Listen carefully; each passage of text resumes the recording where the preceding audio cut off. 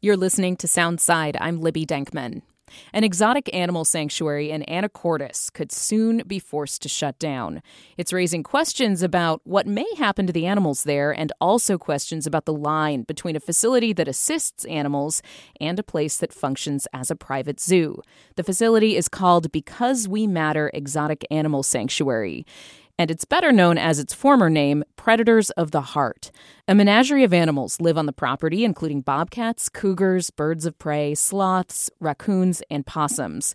But it's most known for a pack of wolf-dog hybrids, which are well documented on the organization's TikTok account.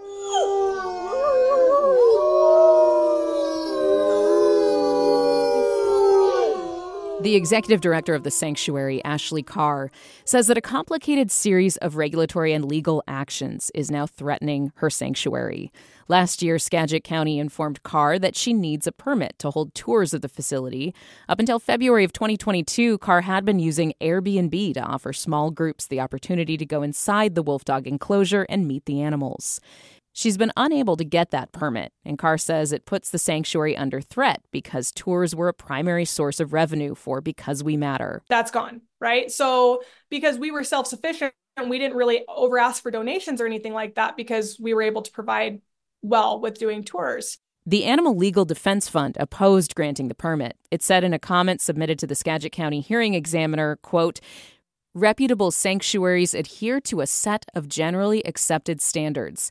These include no human-animal contact, no breeding, and no sale of animals. Despite declaring itself a wildlife sanctuary, Predators of the Heart violates all three of these standards." End quote.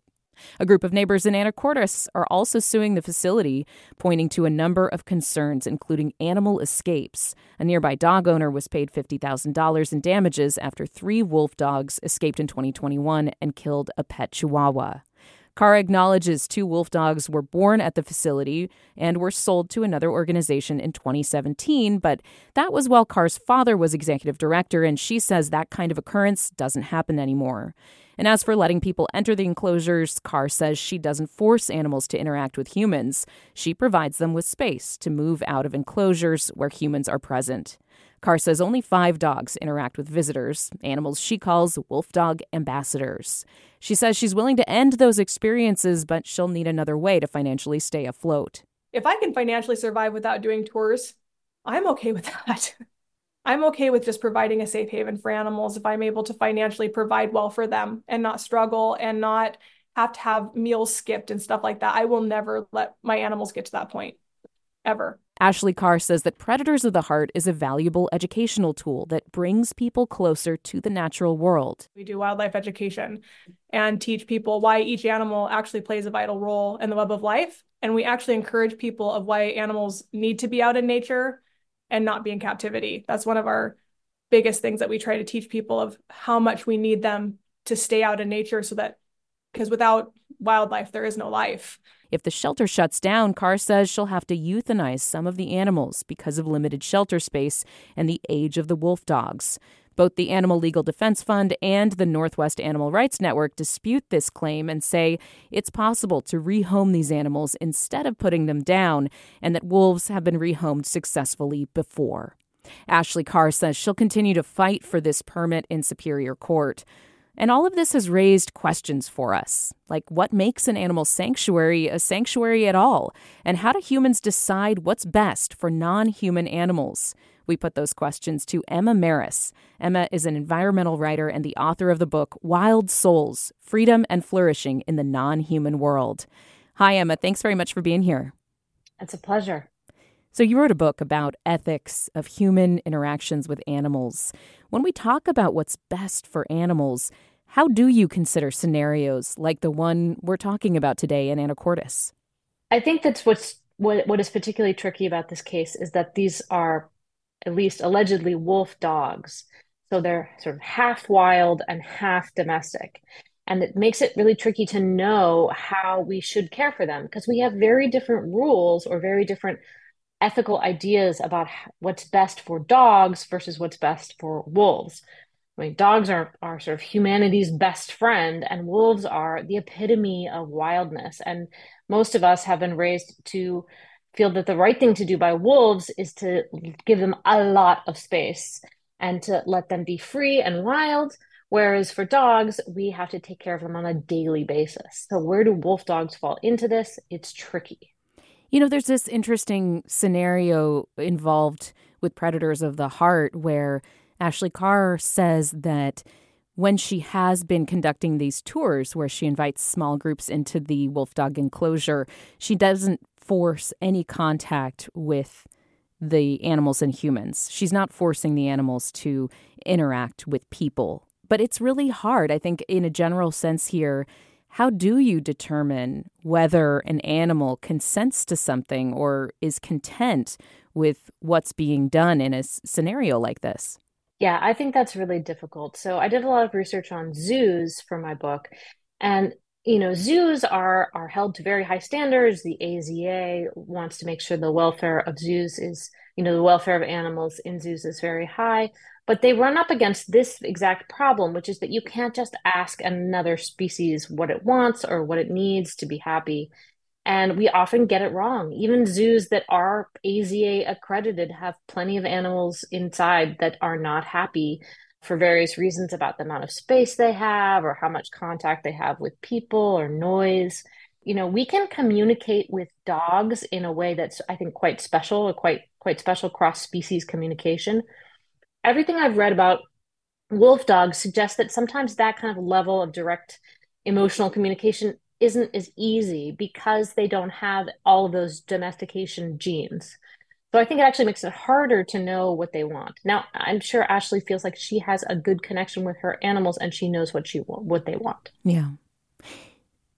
For you, what makes an institution a sanctuary? What does that mean to be a sanctuary? Well, these terms are really tricky because they do get used kind of all over the place and not necessarily in places where they apply. Okay, so let's take a step back here. So a sanctuary sort of implies that the animals inside the sanctuary are wild animals, that this is a place that these animals are going because they can't be let back into the wild. It's not the ideal solution, but it's sort of making the best of a bad situation.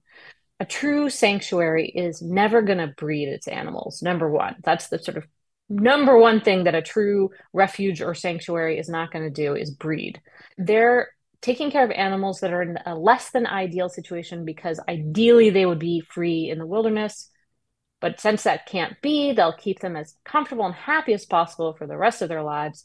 But they're absolutely not going to breed them. And why is the breeding action, why is that such a key trigger for you to say whether something's a sanctuary or not? Right. So if you're talking about a wild animal, if you're talking about like a big cat, like a tiger, or if you're talking about a true wolf, these are animals that most people don't think should be in private hands, that they shouldn't be people's pets, they shouldn't be in their backyards. And just in general, even in zoos, they aren't necessarily as happy as they would be in their sort of more natural habitat, their more typical habitat. Wolves have huge ranges in the wild. They go hundreds of miles. There was a famous story of a wolf that went all the way from Northeast Oregon to California. No matter how big your enclosure is, it's not big enough. So a real refuge is not going to make a new animal that's going to have to spend its entire life in captivity because that's not aligned with their values. Their values are that wild animals should be in the wild, and they're just stepping in cases where some animal is not able to be in the wild, probably because it spent, much of its life in captivity. Yeah. Ashley Carr with Predators of the Heart and Anacortes would strongly say that the organization she runs is a sanctuary and not a zoo. What do you think about the idea of human and animal interactions, which is something that she's had to fight through regulatory and legal action here, the right to have people interacting? Are there sanctuaries who can successfully conduct that and still make money, for example, to stay in business while not kind of crossing the line into petting zoo territory? First of all, I wanted to say this before, so I'll just say it now that if a facility is going to call itself a sanctuary or a refuge, then that's sort of implying to the public that the animals that they have there are wild animals that need some sort of caretaking. But then if the animals that are in that sanctuary are actually domestic dogs, then that seems confusing to me. That doesn't seem like a sanctuary. That seems like a person who owns many domestic dogs. That doesn't.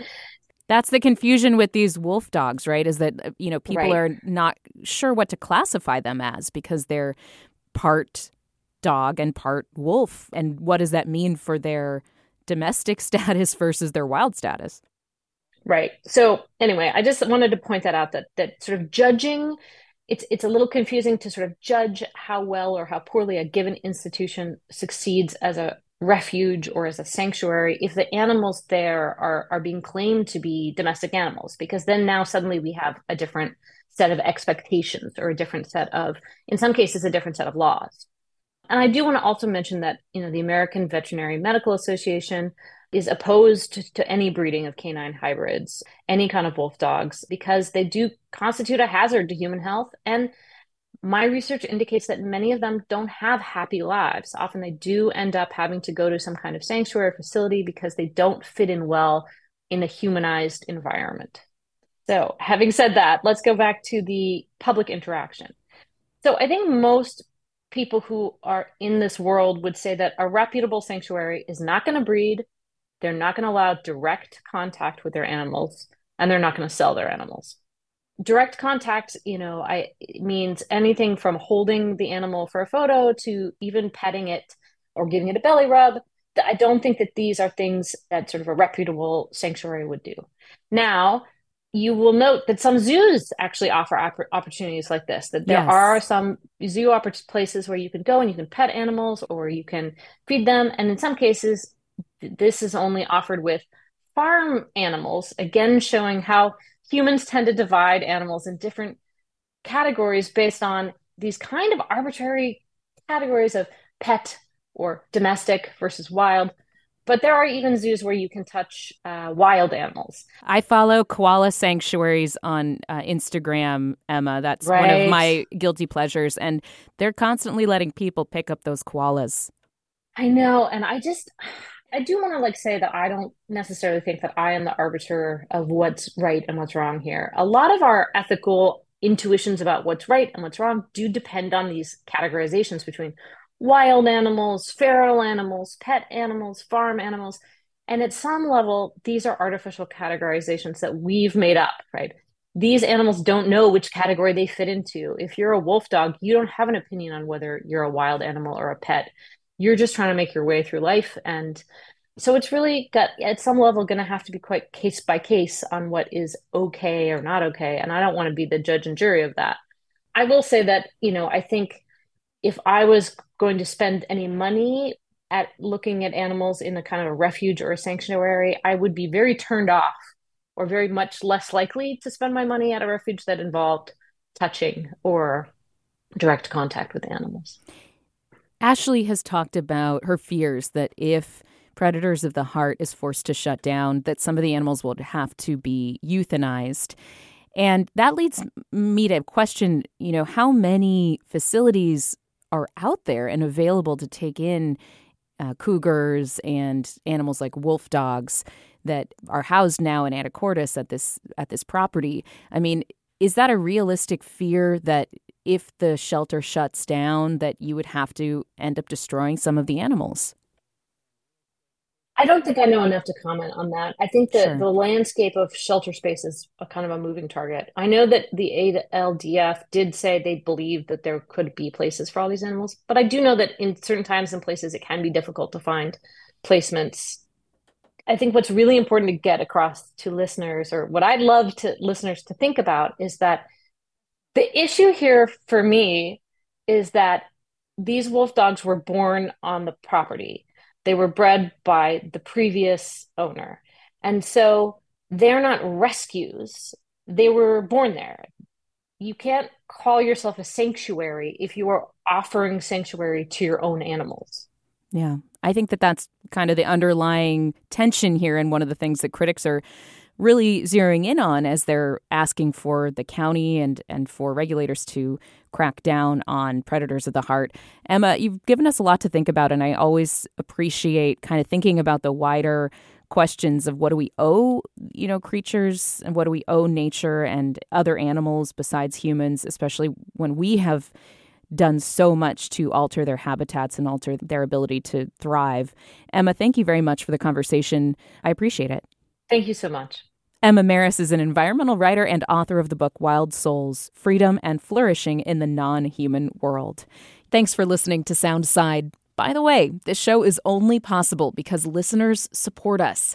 If you are able to give right now, check out the show notes for a link to donate. And don't forget, you can listen live on KUOW 94.9 FM Seattle at noon and 8 p.m. Monday through Thursday, or anytime online at KUOW.org. At a time when information continues to come at us faster and faster, sometimes you need to hit pause and rewind. NPR's Throughline takes you back in time to the source of the news stories filling your feed. Find NPR's Throughline wherever you get your podcasts.